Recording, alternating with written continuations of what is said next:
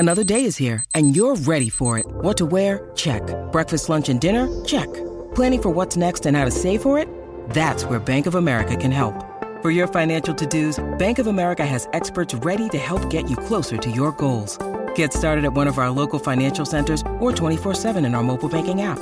Find a location near you at bankofamerica.com/talktous. What would you like the power to do? Mobile banking requires downloading the app and is only available for select devices. Message and data rates may apply. Bank of America N.A., member FDIC. When you need mealtime inspiration, it's worth shopping Kroger, where you'll find over 30,000 mouth-watering choices that excite your inner foodie. And no matter what tasty choice you make, you'll enjoy our everyday low prices, plus extra ways to save, like digital coupons worth over $600 each week. You can also save up to $1 off per gallon at the pump with fuel points. More savings and more inspiring flavors make shopping Kroger worth it every time. Kroger, fresh for everyone. Fuel restrictions apply. Hello, it is Ryan, and I was on a flight the other day playing one of my favorite social spin slot games on ChumbaCasino.com. I looked over at the person sitting next to me, and you know what they were doing? They were also playing Chumba Casino. Coincidence? I think not. Everybody's loving having fun with it. Chumba Casino is home to hundreds of casino-style games that you can play for free anytime, anywhere, even at 30,000 feet. So sign up now at ChumbaCasino.com to claim your free welcome bonus. That's ChumbaCasino.com and live the Chumba life. No purchase necessary. VGW. Void where prohibited by law. See terms and conditions. 18+. Acast powers the world's best podcasts. Here's a show that we recommend. The Briefing Room is for anyone who wants to understand the perspective of law enforcement. It's an opportunity for us to talk about what cops are doing out on the street from day to day, why cops do what they do, and also to discuss where cops go out of bounds. When we're out on patrol, when we go to a call, when we make a traffic stop, it's not always about enforcement. What we're doing with the Briefing Room is we're trying to educate the public. It's not about a lecture. It's, you probably didn't know this is why the police are doing this. And hopefully we can provide the answers to our listeners. The Briefing Room launches January 27th, wherever you get your podcasts.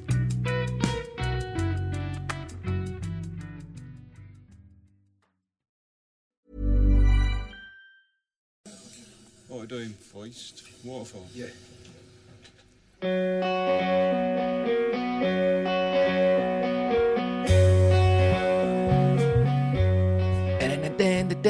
I don't know what I'm doing. That's what happens when you beat Arsenal. You just don't know what you're doing. Look, well, Arsenal didn't know what they were doing. That was the worst intro to a podcast ever. I apologise, ladies and gents. Episode 6 here. Sam, Bow, and Neil, 3 very happy, I would say, United fans coming off the back of Ten Hag's 4th win in a row. Lovely cough there for all the audience. Just get this podcast started off right. How are we doing? I mean, I know how you're doing, but how are you doing? Yeah, good. Great start to the week. Well, don't be too enthusiastic. Jesus Christ. Neil, how you doing down there? Your hair is equally as short as it was last week. I know it's hair grows very gradually, it seems. But no, I'm absolutely stellar. Mate, but what was your feeling going into that game against Arsenal? Right, because let's dive straight into it. By the way, ladies and gents, we'll speak about the Arsenal game in detail. We'll speak about the protest before. Performance, Antony, Rashford's goals, Eriksen's man of the match performance, Scott McTominay playing, I don't know, well, that's not Scott McTominay. We'll speak about Ten Hag overall, the last 4 games. We'll look ahead to Real Sociedad. It's going to be a good one. I think you'll enjoy this podcast. So I should make sure you follow wherever you're listening to it. But yeah, back to what I was saying there. What was your feeling going into the game? Because Arsenal were flying high, 5 out of 5. I mean, they hadn't really played anybody that competitive, but their form was pretty damn good, Bal, wasn't it? Yeah, I mean, Arsenal side, I always try to look kind of at yourselves going into each game. And the thing that was concerning me, even though, yes, we had 2 clean sheets against Leicester and Southampton, was the kind of the man of the performances, really, where we played a short spell of football in both games and kind of basically stopped playing. Southampton, I think, we're probably lucky to get out there with the 3 points, and Leicester, we were more comfortable at 1-0. But it was more, I want to see United take control of that game, those games, and say with the lesser teams, put your foot on the ball, keep the ball for that 10-15 minutes. And that was the thing that was kind of worrying me going into this game, that you're playing a team who banging form, as you said, won 5 out of 5. And under Arteta, clearly a very good football playing team, and he's got them to the tune he wants now. Well, until Sunday. but I mean, but saying that, I think they played well. Yeah, they did. I think there was that initial period of the first 10 minutes where we kind of had them pinned back, where the ball just going side to side, didn't really create anything. And then they started getting a foothold on the ball. I thought Odegaard had a good game, and don't know why he took him off. And then we obviously got the goal towards the end of the first half, and then first 15 minutes of the second half, we couldn't get the ball, kept losing it, kept making stupid passes into the middle. And I think their goal came from Varane's mistake, and then he was out of position, and then that ball's come across. But it was kind of good to see how we reacted after that, the tactical changes made by Ten Hag. Mate, I'll tell you what, Arteta, I think he's done a lot of good at Arsenal. I really, really do, Neil. They obviously came unstuck, but his game management there was really, really weird. They spoke about it after the game. Like, he just threw everybody on, and all of a sudden they got hit on the counter attack. Like, they didn't really need to do that. They were fine. They came out and controlled the start of the second half, but United took the chances. I mean, it wasn't like an individual moments FC. Like, they were 3 top quality team goals, all of them in their own right. Outrageously good goals. Eriksen making a difference. Bruno, Antony, Davies. I mean, I don't know. Honestly, what would you choose as a standout thing about that game? Because there are so many positives that you could take from it. What is the thing that stands out to you the most? Tempted to say an Antony debut goal, but I'm going to go with the Rashford brace. To be honest, I thought he was fantastic. I really did. I mean, just sort of the directness, the pace. He seems strong, didn't he? He has certainly bulked up. I thought he had a great game. Well, not for the whole game. I thought he was sort of largely absent for the first half. But do you think Ronaldo coming on and a sort of Rashford maybe moving out to the left probably helped him? Is that something? Well, that's his natural position. I think he should live on the left. I think that's where he's been most effective. Previously, there were some murmurs of frustration from the Trafford end where Ramsdale had the ball and he didn't close him down. Pretty much Bruno almost overtook him to come and do the press. And then you kind of saw when Ronaldo came on that he was working off the ball and he played Ronaldo. I think the Ronaldo and Fred substitutions in particular changed the game in our favour. Mate, the Fred substitution, everything about that game, that's a lie. That's a complete lie. Because Arsenal, you're right. I think Arsenal, overall, across the 90 minutes, I think they probably played better football than we did.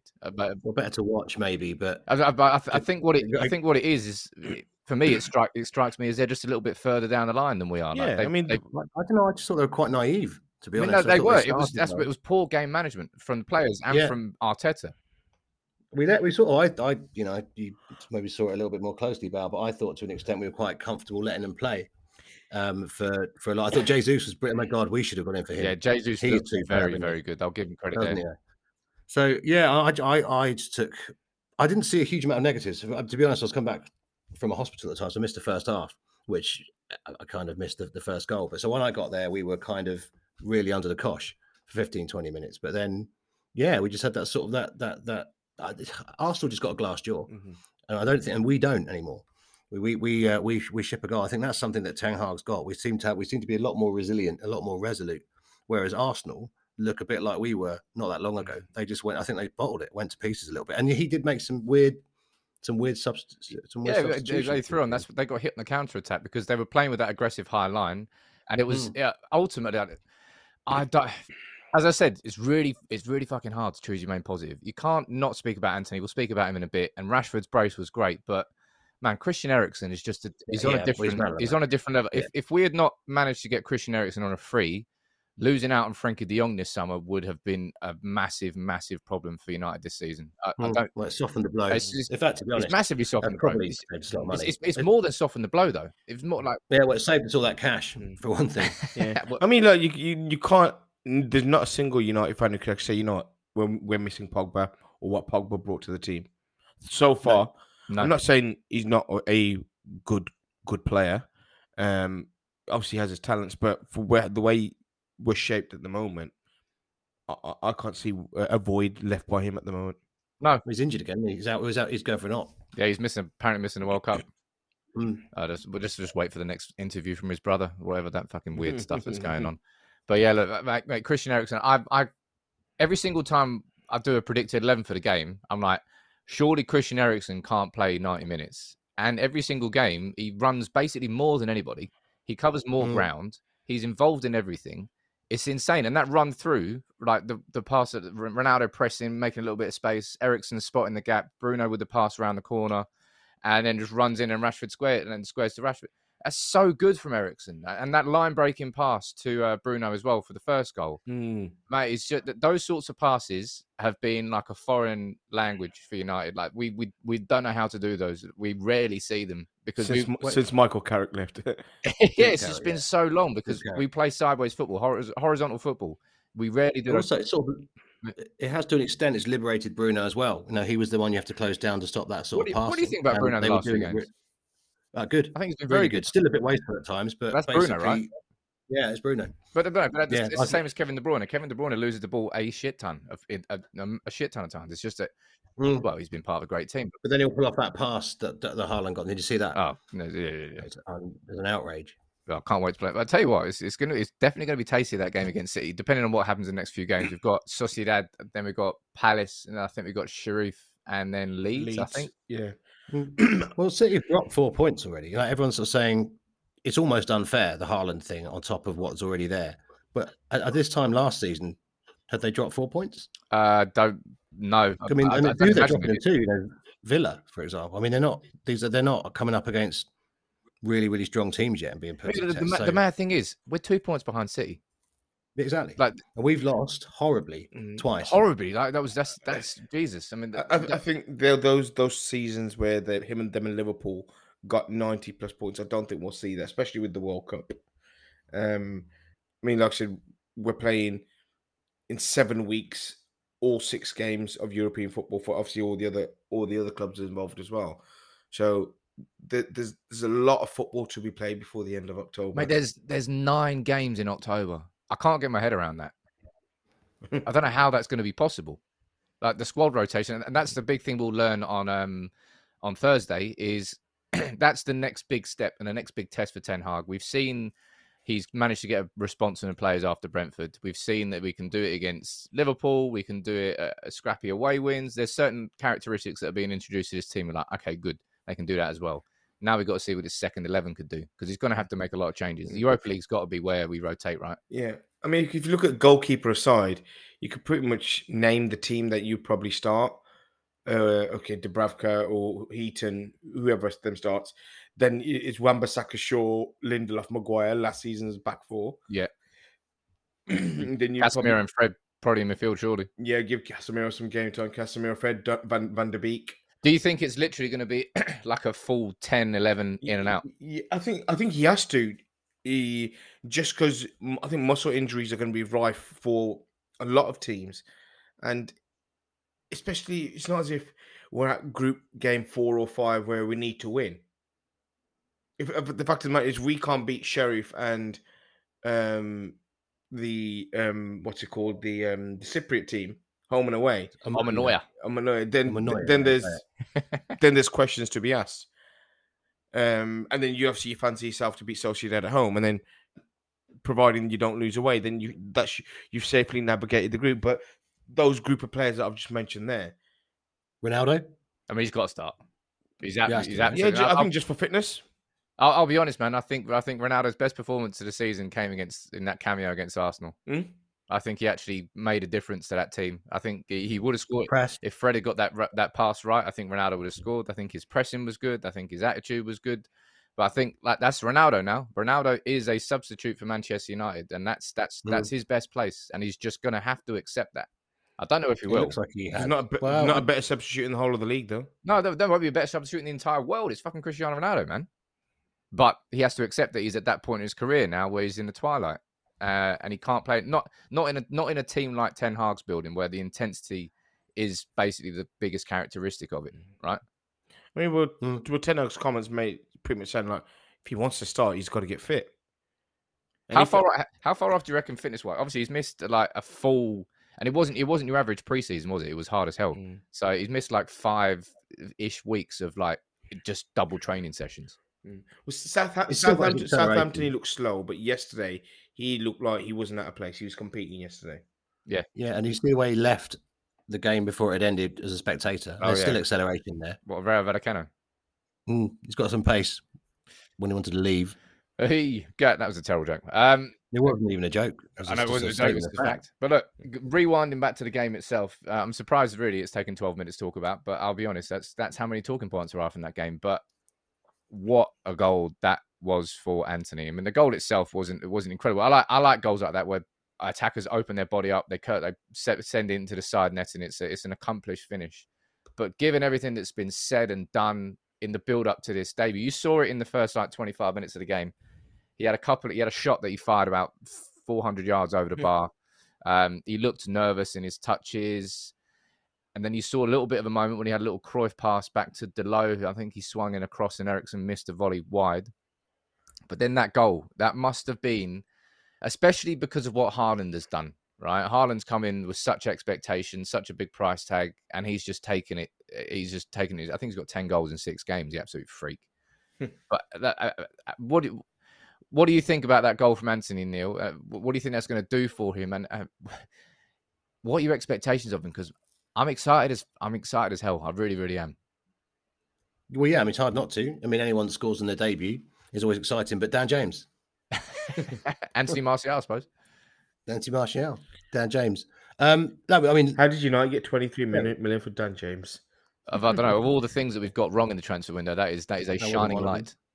Yeah. No, I mean, he looked superb. I mean, for a debut, I mean, the fact he started him straight away he says still hasn't done that for Casemiro. I was about to say, what do you think that says about Casemiro? Actually, no. Let's answer this first, and then fucking go on to Casemiro. I keep dodging. Yeah, first. well, I think it's linked. I mean, it shows because he knows he can walk straight into that system, basically. So I think he was much more likely to get a starting position before Casemiro, and plus McTominay is playing really, really well in that position, surprisingly well. Mate, that's a little bit of discipline. Understatement of the century there, but what's your what was Old Trafford like for it? Oh, I mean, yesterday it was bouncing. Stretford End was bouncing. The atmosphere is kind of it's good all game, to be honest. Obviously, a bit of the worry set in the first 15 minutes of the second half, but as soon as we got the second and the third, I think people were looking for a fourth. But I think it was, like I said, it was good management from us and the control of the game. But yeah, no, overall, it was good atmosphere. Every kind of goal or start of every half, or I think it was Glazers out chance. So let's see if United try and drown those out or record over them. Well, obviously the protest happened before the game. It was different to the Liverpool protest because the Liverpool protest was a march from the tollgate, so that was an organised march. So it was visually had a lot more impact. This one was just United fans gathered on the forecourt outside the Trinity statue, getting the megastore closed, which they're good. That's hurting United, forcing them to hire a lot of police and a lot more stewards. Good, that hurts the pocket. What was it like in terms of the Glazers out protest, Bal? Yeah, I had my lad with me yesterday, so 4 years. Decent first game. Yeah, his first game, so it's quite smoky and stuff, as we found out at the Liverpool game. But yeah, from the footage I've seen, it's good numbers again, and as you pointed out, it's coverage and negative press that the owners don't want. The club don't want them for their image, for someone like TeamViewer being associated with that every single home game, or even Adidas, etc. Further links with Dubai today in terms of a takeover from there. Yeah, but you see that. Was it Mike Keegan saying from the Daily Mail saying that United's price would be 3.75 billion, which less than what Chelsea was sold for, but I think the Chelsea sale included about 2 billion, money that's guaranteed to be spent on players and stadium and shit. So I think the actual club was sold for about 2 billion. But 3.75 for me feels a bit underpriced of what the Glazers would be willing to sell for. I think so anyway. But who knows? But back to the football itself, man. As I said, there's so many different talking points, and I've got to have a little bit of a segment here for Scott McTominay because he's... McTominay. Scott McTominay and Diogo Dalot, I would probably put down as the two biggest... not surprises, maybe not surprises of the season. Biggest improvements. Improvement is just they're different planets. They're different players. Scott McTominay is just, as I said, I don't know what he's eating. I don't know whether it's because Casemiro's come in and he's shitting the bed because he knows he's either got to play good or you're dropped. And I think Ten Hag's, he's done a lot of good in his management so far. A lot of things that have made a difference. The thing that I really loved that he did was joining in with the players for that running session after Brentford. I think that showed that sort of collective responsibility. He's not going to irk it and say, look, well, you played shit. I did my job as a coach. You were crap. He goes, no, right, we lost. I'll join in together. And I think you're seeing that in the sort of response. But how good has McTominay been? Am I over-exaggerating here? Is he just been playing bang average? Because it feels like a different player altogether. No, not at all. I mean, last game in particular, I mean, he's a unit, isn't he? He's really, really physically, he's a big lad. Yeah. And I think he's just learning. I think he's just getting coached a bit better, and he's being more disciplined. He's staying in position. He's not trying to roam forward because he has his moments. But there are players much more capable of creating something than him. He's just staying put a little bit more. I mean, but that's the idea of a balanced midfield, right, Bal? Is that the idea is that you have somebody a lot of modern football, you have a midfield enforcer whose responsibility is to break up play and just feed it to someone else, like Eriksen, like Bruno. McTominay doesn't necessarily have to be that person who does the line breaking passes, right? Just win the ball back. Yeah, no, that's summed up perfectly. That position is probably arguably for a team who wants to play a lot of quick passing football, way City played, Barcelona played in the past. You need that one person there. I mean, like Fernandinho, Busquets, that snide little role. He did it yesterday. He pulled Jesus back on the halfway line, which he pretty much swung him 360 and pulled him down. He planted him. It's guaranteed yellow card. He's on 4 now. But it is not. You need that snidiness. You're too nice. You can't be too nice as a team. For the last 3-4 years, we've been way too nice as a team to play against. I mean, Jamie Vardy called, I don't know if it was a fake quote or whatnot, but Martinez a bully. I read a quote. Oh, bless. That Jamie Vardy chant absolutely cracked me up. Your wife is a grass. And then Rooney came. Then the Rooney chant started after. I was like, yes, 10 out of 10 for the United fans there. But look, Martinez, there's another ridiculous talking point. There's just so many different aspects of positivity right now, and no United fans getting carried away. Ten Hag's certainly not getting carried away. He's like, look, man, we could have been a lot better. If in terms of controlling that game yesterday, I don't think we controlled the majority of it, really. Arsenal played the better overall football, but it was non-threatening football, wasn't it? It was football played in front of us going, yeah, all right, carry on. Yeah, it's easy on the eye, but that was about it. Which I think United, not United haven't. I would probably say that game yesterday is the highest quality game of overall football I've seen United involved in the last few years that United have won. From both teams. I think two elements, right? They had a lot of possession, and apart from that one goal for our out of position, it wasn't a particularly hard goal for Saka to score. We kept them easily at bay, and then we took our chances. And there were spells where they were just playing, and we were just not doing a huge amount other than sort of trying to get the ball back, but we still kept them shut out. And that's, I think, the mark of a good team. Basically playing okay and winning, taking your chances when you get them, and being really, really mean at the back. If you're looking at the chances we had towards the end there was that pass that Fred missed for when Ronaldo was straight through. There was also an opportunity where Ronaldo sort of did a sprint towards the front post. I think the pass didn't go to him. That was quite an easy one. He was pissed off towards the end, kind of understandably. Oh, he was raging at the end. He sort of just screamed in the goal. He just literally was yelling at the netting. Wasn't he? Really... Also the one when he closed down and Ramsdale hit the ball to Fred, but that's closing from the front. That's what the benefit of that is. Yeah. I wouldn't say that we pressed incredibly well yesterday against Arsenal. I think sometimes if you watch United, we do a high press. Sometimes we do a mid press. We sort of wait till it gets the halfway line before we start the press. The thing I think we've always done under Erik Ten Hag so far is those pressing triggers.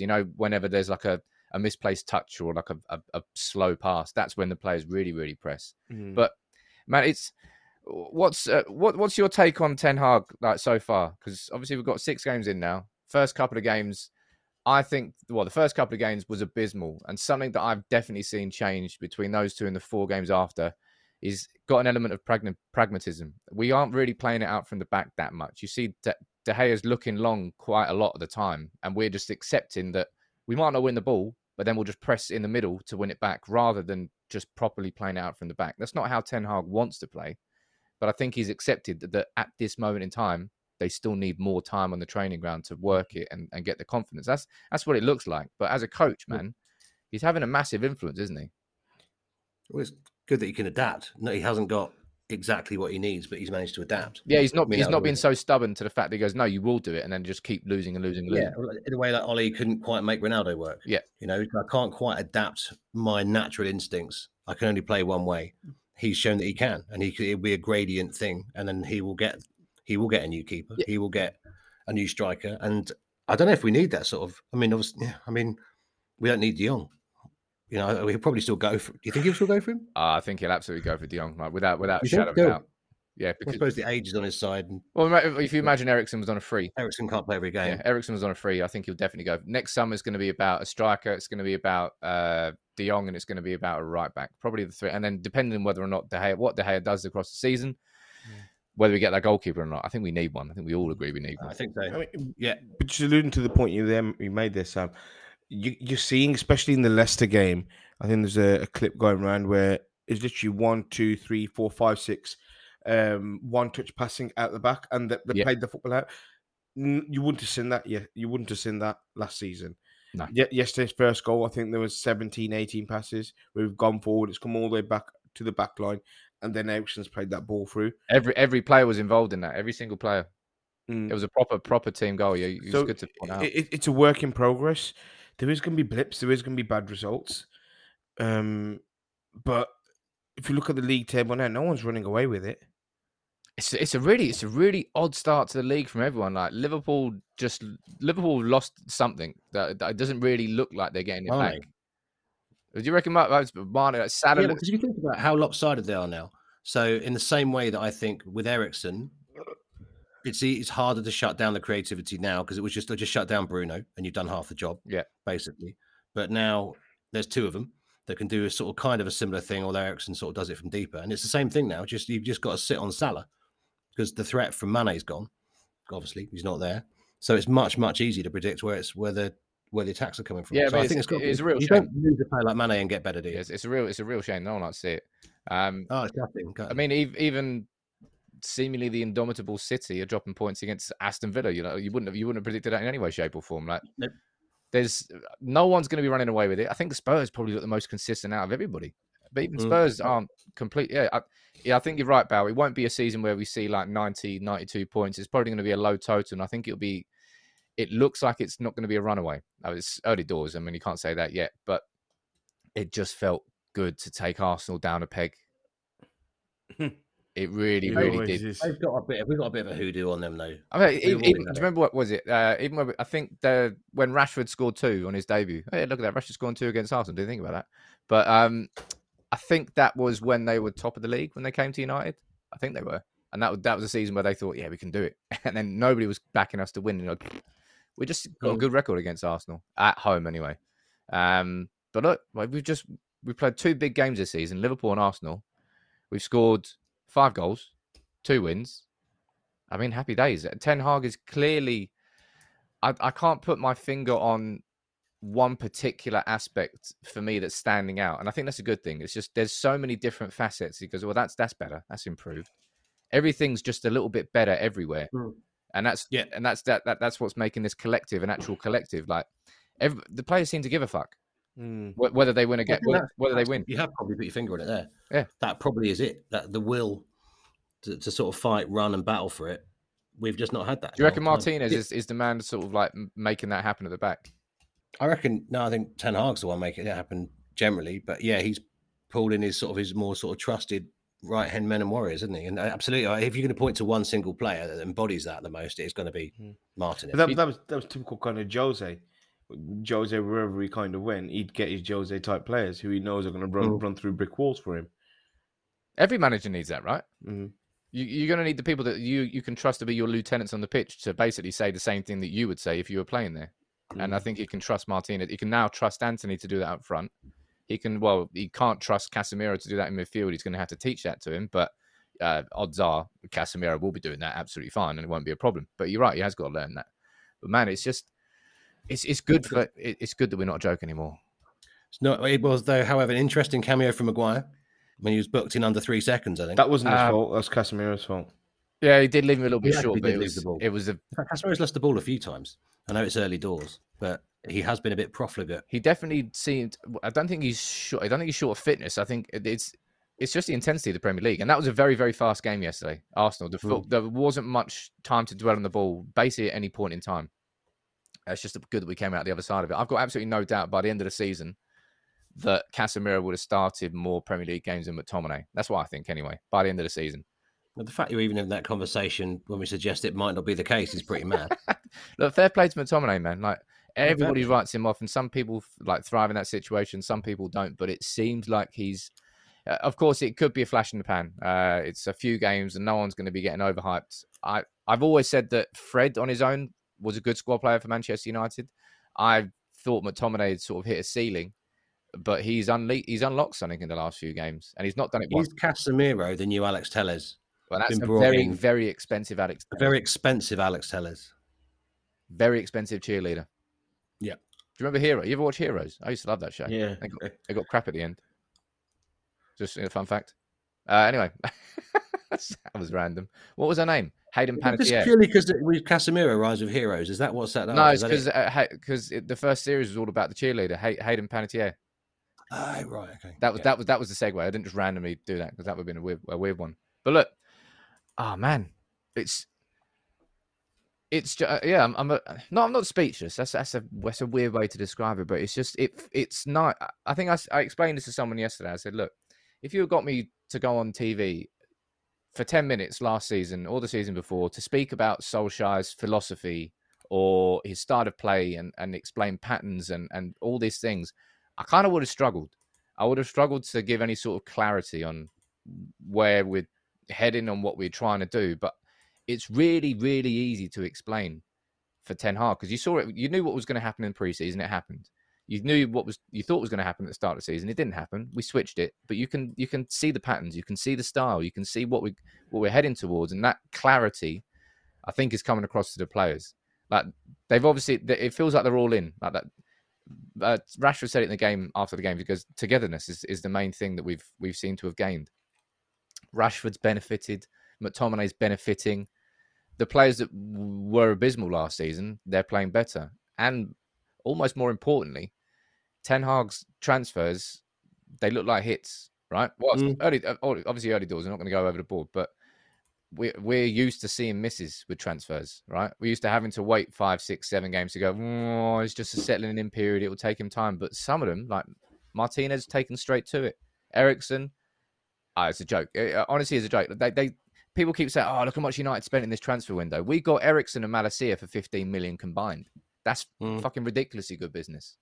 It's just, it's good to see United operating properly and playing as a decent football team again, Val, surely. Yeah, I mean, proof's going to be in the pudding long term. It's very easy to kind of get giddy and get ahead of yourselves. But the real tests are coming before the World Cup, as you just alluded to, the busy September, October periods. And this, I was just looking at the fixtures now. We've got a difficult set of fixtures coming up now. League, if you put Europe to a side, I think we play, what's it called? We got Palace and Leeds, and then we go into City, Everton, Newcastle, West Ham, Spurs, Chelsea, and they're all back to back. I mean, your likes of Newcastle and West Ham at home, they're now difficult games.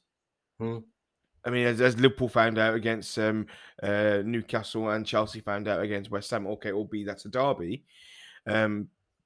These games aren't just gimmies now. You have to turn up and win and perform.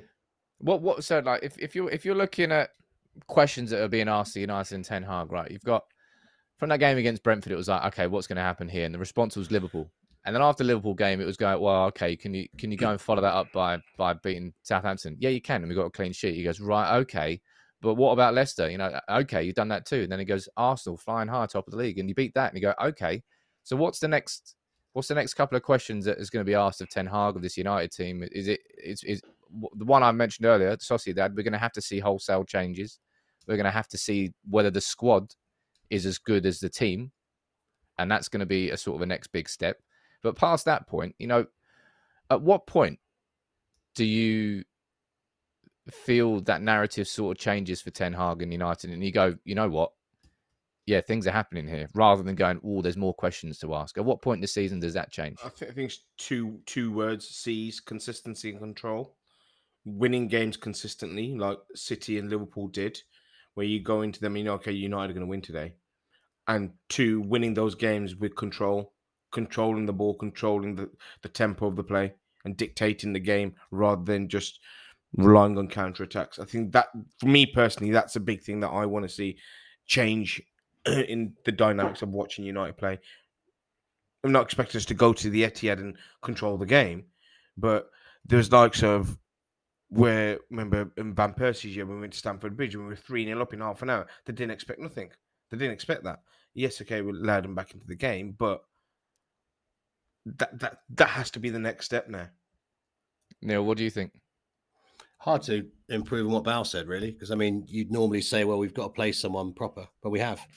We played 2 very, very good teams in the last 3 weeks. So you can't really say, okay, well, we haven't really come up against anyone. I think, to be honest, Southampton, I thought we looked pretty laboured. I thought we looked pretty crap. But then again, you're coming off the back of that Liverpool win, and you probably expect more. And then it's a bit of a, that felt like a bit of a, that was when I was quite nervous. And that was a bit of a reality check, to be honest. Were you as nervous?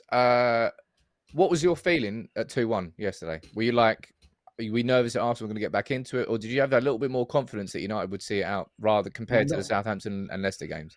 Yeah, no, not totally. I thought when they came back into it, they were playing really, really well. I thought, yeah, you don't know. It's like Bal said, that level of control, that sort of, okay, I know, don't worry about it, sort of thing. We'll be fine. That's not there yet. I suppose that's kind of the point that Bal was making about the consistency and going in. You think, yeah, at 2-1 down, we're still against top of the league. Although I don't think they're going to be a finish top of the league. I think they'll finish top 4. But you still think, yeah, we're still vulnerable. But then turns out we weren't. And we don't look that vulnerable at the back. And that's the thing. It's just that's more of a hangover from how I've got used to feeling. Well, I think we look better at the back than we've looked possibly since Fergie left. I really can't. Because if you look at how the top 4 has been decided the last 3-4 years, it's been who's been the most consistent of that bad bunch under Liverpool and City. And I don't think it's a foregone conclusion that Liverpool are going to just run away with it with City and they're going to be miles clear. I think there's going to be a bit of a rat race. And the more points you can get on the table earlier, that's how Chelsea got top 4 last season, was their pre-Christmas form. Post-Christmas, they were diabolical. Yeah, it's a good point, that. So you just build that momentum this side of the World Cup, because no idea how players are going to come back from that fatigued, etc. What the impact is going to be on the other side of Christmas going into the European. You would imagine that United, Liverpool and City are hit particularly hard post-World Cup because of the style of football that we're playing. It's an intense, physically intense style of football when it works properly. You think so? Yeah. I mean, hence why picking up all these points is key, because if the likes of City and Liverpool are going to drop points, then suddenly this isn't a 99-point league winning league margin. I'm not saying by any stretch of the imagination we're going to win the league, but the likes of Tottenham, Chelsea, who are probably arguably more equipped and further down, as you mentioned earlier on, they said, well, you know what? If you keep in there like Leicester did, you come to March, April, and you build that momentum, you build that confidence, suddenly you're in with a chance of something. You made the point, Sam, as well. I think Spurs, they're one to watch. Richarlison, I think they could arguably have the best front 3 in European football. And that's just how Conte plays football. He's just happy to pragmatism and we're nicking 1-0. Yeah, but with a front 3 like that, you can just explode out. It doesn't really matter that you're so deep in your half, right? Adding Richarlison into Kane and Son is... And Kulusevski, very good player. Yeah, he could have left. That's outrageous. Like, Juve should get more stick for that. That's where he was only like 20, 30 mil. I can't remember how much he was, but he's 20. I think he's 22, 23 years old. Is he? Yeah. What? Yeah, I'm sure someone was saying the other day. Footballers always look older than they are, though. I've always maintained that. I maintain that. Every single one of them. No, you're not 18. 22 years old. Look at Mitrovic. How old is he? Who? Mitrovic. At least 39. No way. Look it up. Because I bet he's nowhere near 39. 27. I wasn't far off, actually. He's 28 next week. Oh. He's 28? Next week. Mitrovic. We should do a little segment, who's older than Alex Lang? Higher or lower? Higher Oh, that's lower than brutal. Lang, He's higher not than even here to Lang. defend himself. Mate, True. the utter sad. If you don't remember that last week in the podcast, in real time, Alex Lang found out that he's older than Jamie Vardy, and it really, really hurt him. It cut his voice to the core, and it was really quite funny actually. I mean, He was a Obafemi lovely Martins, man. who's just marginally older than Alex. I must add. Obafemi Martins, the first player you always signed in PES 6. He's always 18 years old. But look, man, it's yeah, from where we've gone from Brentford, right, to where we're at now, 4 games in. You're right. That no one's getting carried away with it, but it's just it feels like every single week now, last 4 games, we've just built another little brick on the same sort of structure. It's okay. There's more repeated patterns. We were doing that last week. We did it a little bit better this week. As I said, for me, the biggest thing about that actual performance was those vertical passes, those line breaking passes were just they're the ones that transform it. When you've got a pace, when you've got an attack that's got the pace of Rashford, Sancho, and Antony now, those balls, if you get better at doing them consistently, fucking hell, you're going to create chance after chance after chance. And we've not been good enough at that last couple of years. And Ronaldo will feed on that as well. Absolutely, you're right. Like it was his most athletic, his best. I personally feel like he's like the penny's dropped with him now. I mean, the penny dropped when the transfer window closed. He can either literally just sack off a year of his career and sulk, or go, you know what, I may as well just give it my all. And I imagine, as he is a solid professional and has been his whole career, it's going to be the latter, and that will be a good thing for United, right? Yeah. Well, and here's another thing I'd never thought I'd say at the beginning of the season is I'm really looking forward to getting Martial back. Yeah. Wow. Poor lad, man. He's how bad is his injury? I don't know. It's just been like 2 different things. I think it was a hamstring injury the second time. I don't know. I think it's just constant niggles with Martial. It's not one like major, he's done his ACL or something. It's just like some muscular, like, I don't know what it is, but we seem to have coped. Antony arriving is definitely better. But as Rashford showed in that second half, he's better off the left, right? So Ronaldo's either going to have to start up front, or Martial's going to come back. It'll be good when he does.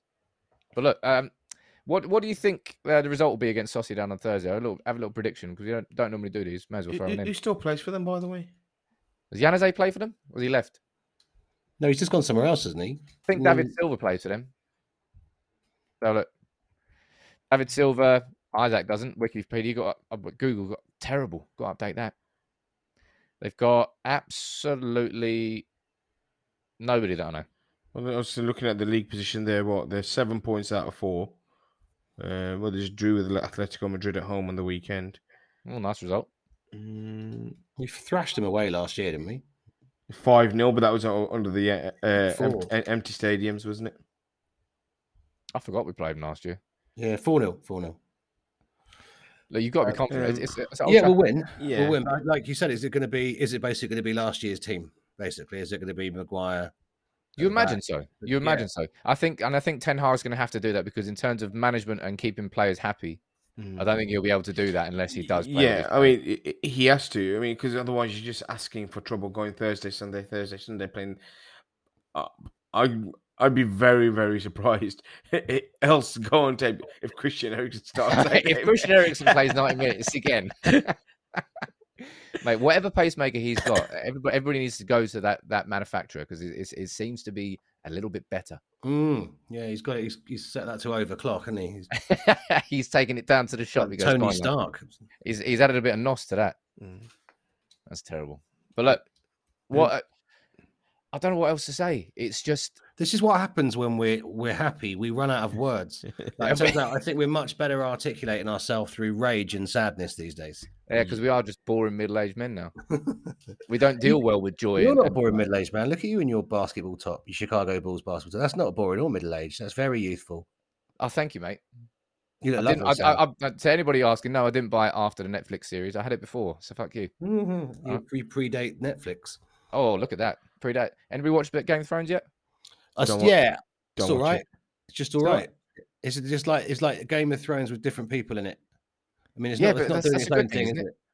No, well, I don't know. It's like, oh, look, there's Doctor Who. He's called Demon, so he's a baddie. And let's just show how evil everything is. Let's remind everyone how violent everything is. Do you remember this Game of Thrones? Just everybody, just as a quick reminder, we're gonna like castrate people. There's gonna be like kind of horrible scene with like a cesarean.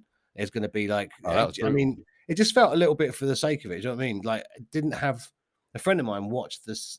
Went back and watched the first ever Game of Thrones and said they're like, it's incomparable. Like they've just thrown loads of budget at this one. Whereas there was like a bit of intrigue and a bit of mystery in Sean Bean and that. I don't think it really stacked up. It was Sean Bean. That was the added mystery. I'll be honest, I quite enjoyed it. And I really quite enjoyed the first episode. You're a bugger for a dragon, though, aren't you? I'm an absolute sucker for a dragon. I'm very pro dragon, and there's going to be plenty of them in this series. But yeah, no more spoilers. But Lord of the Rings, though, you watched a bit of Lord of the Rings. Fell asleep.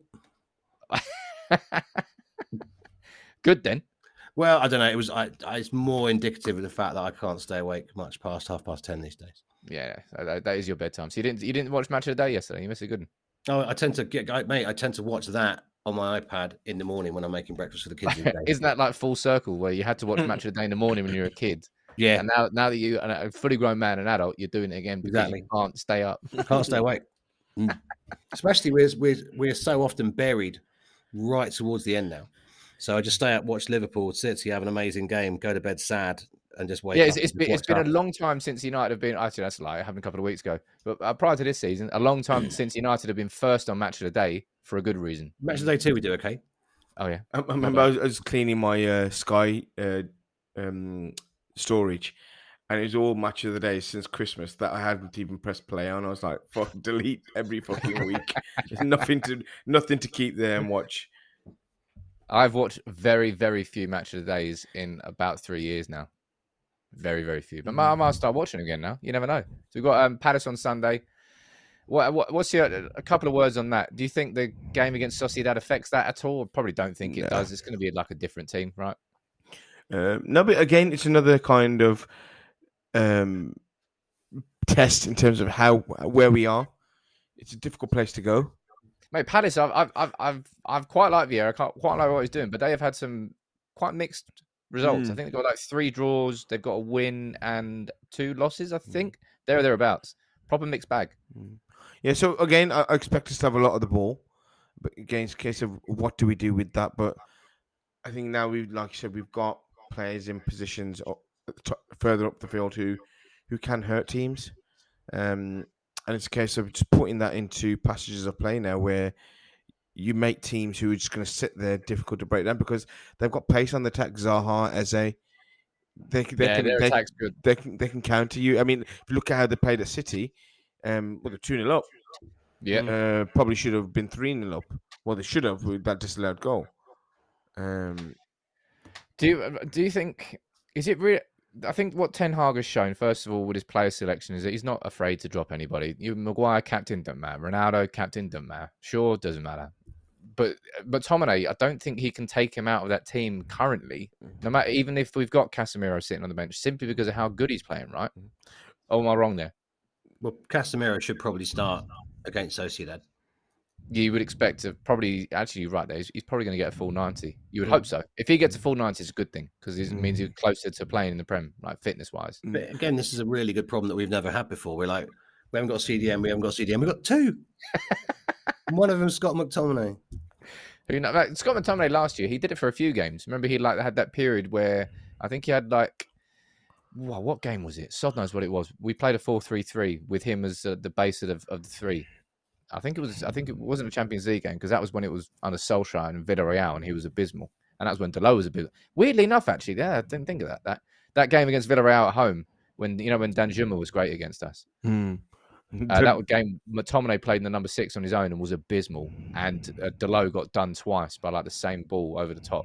And he was abysmal. And now, full circle, both of them are fantastic. Do you know what? Speaking of Dalot, and you made the point earlier, Sam, about Martinez. Is he the catalyst for this sort of change?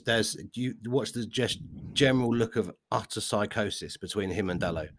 I love it. There's proper old school sort of Top Gun, sort of bro down, chest bumping. They're screaming in each other's face. Looks like it's just, they look like they're up for a bit of a scrap, and they sort of get each other properly wound up. Well, Yeah, just wait they for do. Varane to come in and go, leave it, he's not worth it.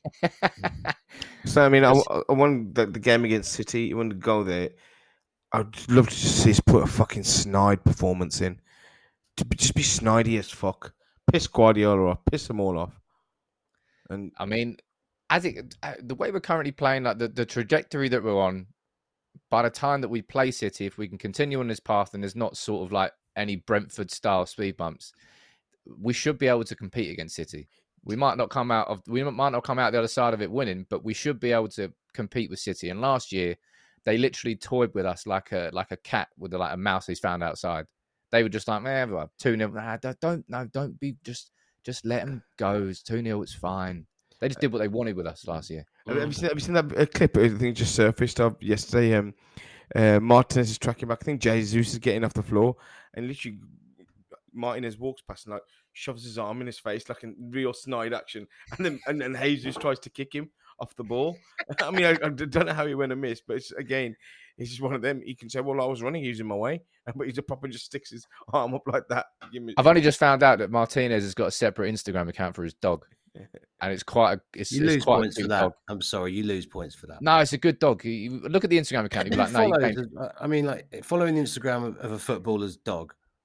I mean, there's limits. There's limits, surely, to your devotion. Is that your limit of all the things in your life? That's your limit. No, I mean, I have other limits, but like I would impose that as another limit. That's now a new limit that you put on. Yeah, it's a good looking dog. I'll be honest. Well, how do you as an attractive one? It's just a cute dog. It's a very Instagram friendly dog. I'll be honest. What sort of dog is it? I don't know. It's a great one. Got to be a small angry one, right? So it is. Let me try and find. I'm not going to type Martinez dog into Instagram. I'm going to follow it on Instagram, and I'm going to find out what this dog is. Yeah, find out the breed. I don't think it's a pit bull. Anybody who's listening that knows what the breed is, let me know. But look, give us a prediction for the Sociedad game, and give us a prediction for the Palace game, and then we can come back to that next week. Bao, you can start. I think Sociedad will beat them 3-1. And I think we'll draw at Palace. I think it'd just be they always turn up. I mean, I'd love for them to be proven wrong, prove me wrong, but I'm going to be a bit of a pessimist. Say we'll get a draw. Okay, what are you, Neil? I'm going to say I'm going to say 2-1 because 2-1's that's the cop out one, isn't it? I'm going to say 2-1 Sociedad, and I'm going to say 2-0 against Palace. You're backing us to this keep up. upswing is going to continue. I don't think there's any point getting to. We're not going to assume we're going to win every game, but Palace are a good team, but they're not as good as Liverpool. They're not as good as Arsenal. Do you think it makes a difference playing it away from home? Yeah. Because Selhurst, I remember probably one of my favourite away days was when Matic put in the Thunderbastard when we were 2-0 down. I loved that game. Zlatan came up with a late goal under Jose as well. Can't remember what it was last year. But, Pat caught the fucking last game of the season. We lost 1-0. 0-0, wasn't it? Did we lose? No, we lost 1-0. Zaha scored. Yeah. Grim. Can I just add that Lisandro Martinez, his dog is actually a pit bull. Is it a pit bull? Well, it says here a French bulldog. Sorry, a French bulldog. His name's Polo, and according to the Star, his girlfriend is stunning. Martinez is not the dogs. This is what I was talking about. What that Martinez like? Oh man, I love Martinez. Nice. Martinez, you can get footage now, basically, of Martinez like screaming 3 millimeters from the face of most United players. Like whenever De Gea makes a save, he's in there slapping him upside the head. He's there, as you say, like chest pumping Top Gun style with the low. I think he's even trying to get Varane on board, but Varane's like, hold on here. Too calm. Varane's wearing a cravat the whole time. Is that what you're doing? Just reads a bit of French philosophy and just have a little sit down. Have you sit down, my friend? Calm down, eh? That's a terrible French what? accent. Look, that's Canadian. Was it? What? Yeah. Hey, French. What you're talking about? Look, I think we should. I think the bigger. What do you think, Sam? You've sat on you haven't answered those questions. What do you think? Oh, no, I'm going to now. Thank you very much. I think the harder game to predict, if I'm being honest, is the Sociedad game. Because I think we will make wholesale changes. And I think if that second team plays like they should, then we should be able to breeze past Sociedad. Like, as you say, 2-1, 3-1. I think we'll beat Palace. I'm going to go into that game now. It's going to bite me in the arse. But you're saying, Bauer, earlier on, that's what we need to change. Those games that you go into them feeling, you know what, we're going to win this game. And we should be winning this game against Palace, given how their form's been this season, given how we're playing. And that's got to be the message coming across to the players. Like, there's no fucking reason why you should be seeing this game as a speed bump anymore. This is a game that we go there. It's going to be tough. We've got enough to come out the other side of it. So I'm going to go for 2-0 against Palace as well. Yeah, I mean, my prediction is also based on just the recent overall run of results across the whole league. It's just been weird. Like last week's midweek games with so many draws. Again, this weekend, teams you think you were going to win games are getting battered, and vice versa. I think everyone's just struggling to just put that marker down and build some consistency and form, which I think is key about what we need to do about the next step, as I said before. So, well, there you go. Look, let's see. We've got some consistent form. We've got 4 wins, including Liverpool and Arsenal. If we win this one 5 in a row, nice. Also, I will very much just to add, it will be really, really interesting to watch the second team play, bearing in mind they now know they're the second team and they're not going to want to be the second team. So what sort of performance are they now going to go and put in? Because you imagine, has this lifted everybody, even the non guaranteed starters? You'd like to think it has, that the whole squad's been elevated for that competition to play. You would imagine that there will be, I would say the majority of the players will be like that, but there will be some players in that second 11 that just aren't enjoying themselves and that aren't happy. And I don't know, like Luke Shaw, I think you're going to have to ask questions about Luke Shaw. I'm going to be looking at him particularly, and be looking at Maguire in particular. I don't think Maguire will step it up, because I think he does. I mean, we've all given him a lot of criticism, but he is fundamentally quite a good defender. He should be far better with a decent central defensive midfielder in front of him, actually doing a job. We didn't think that was going to be McTominay yet, but I'm interested to see whether Wan-Bissaka can actually play ball. I don't think he can. I really wrote him off at the start of the season, but he is our backup right back. So do something crazy. I want to see some minutes for the Garnacho. I want to see Ronaldo start, Casemiro and Fred. Hell, that second 11 is probably better than our starting 11 last year. Well, in fact, it is our starting 11 last year. I was noticed yesterday, Donny van der Beek wasn't even in the squad. He's injured, he was injured apparently. Oh, was he? Yeah. But the people looking for Donny, I don't know what it's weird now. It's a bit weird. Like he's hardly played a fucking minute, even when he's not injured. Like clearly, even Eric Ten Hag is saying, well, you're just not quite doing what I need you to do. So you're not getting minutes. Yeah, no, but like, these are the type of games where you need to kind of lay your marker down. You can't drop me. This is what I can offer you. Look, a midfield 3 on paper there of Casemiro, Fred, and Van der Beek. You're like, yeah, all right. Imagine having that as a second 11. That's insane. That's so much better. That's literally better than our starting 11 last year. Maybe not because Bruno's not in, but I'm looking forward to it. I think it's a good week. Thursday, Sunday, Europa League kicks off. Europa League, man, we've got to be looking at that competition with serious intentions of winning it. And the only way we win that tournament is if our second 11 delivers. Well, a mate of mine made the point that he's quite chuffed in the Europa now as a building, as a sort of the stage we're at. Players coming in, getting an absolute pasting in the Champions League is not good for. If you can come in and win, as you said, win a trophy in your first season as a new player, that's got to be better than having sort of going out maybe in the quarters at best in the Champions League. Yeah, it would have taken a miracle of miraculous proportions for us to win the Champions League this year if we were in it. But yeah, it's a fair point, and that's what happens when you're a fan. You look for silver linings in being in shit competitions. And I'm taking we that can one. find them now. There are actually some to be found. There are genuinely. There's too many silver linings from that game. But look, cracking win. Arsenal need to sort of take themselves down a peg or two, I think. Cracking start to the season for them, but they showed their frailties. They showed Arteta showed a little bit of a weakness, in my opinion, as a manager in game management, and Ten Hag at the same time had game management. Subs changed the game. Fred and Ronaldo improved the game. We ended the game with 3 holding midfielders, and you can do that when you got a 3-1 lead. We saw it out. We didn't concede, just like we didn't concede against Leicester and Southampton. Nice. We're building something. Building blocks, we call it. Let's see what happens next.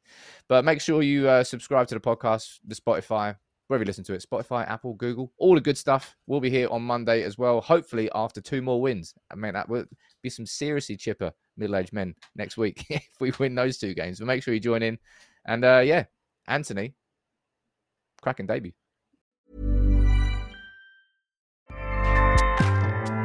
Acast powers the world's best podcasts. Here's a show that we recommend. Hello, I'm Shelby Scott, the host of Scare You to Sleep, a podcast where I tell you scary stories full of creepy sound effects and music that is soothing yet unsettling to help immerse you into a world of horror. This is a show for those of us who have realized horror can be a strange but relaxing escape from reality. Speaking of escapes, sometimes I lead you through guided nightmares. Like a guided meditation, but instead of flowery meadows, I take you on a journey through your own personal nightmare. So come get lost in the terror with me. Now a proud part of the Bloody Disgusting Network, you can find Scare You to Sleep wherever you get your podcasts. Sweet screams. Sports Social Podcast Network. Hey guys, it is Ryan. I'm not sure if you know this about me, but I'm a bit of a fun fanatic when I can. I like to work, but I like fun too. It's a thing. And now the truth is out there. I can tell you about my favorite place to have fun. Chumba Casino. They have hundreds of social casino style games to choose from with new games released each week. You can play for free anytime, anywhere. And each day brings a new chance to collect daily bonuses. So join me in the fun. Sign up now at ChumbaCasino.com. No purchase necessary. VGW. Void where prohibited by law. See terms and conditions. 18+.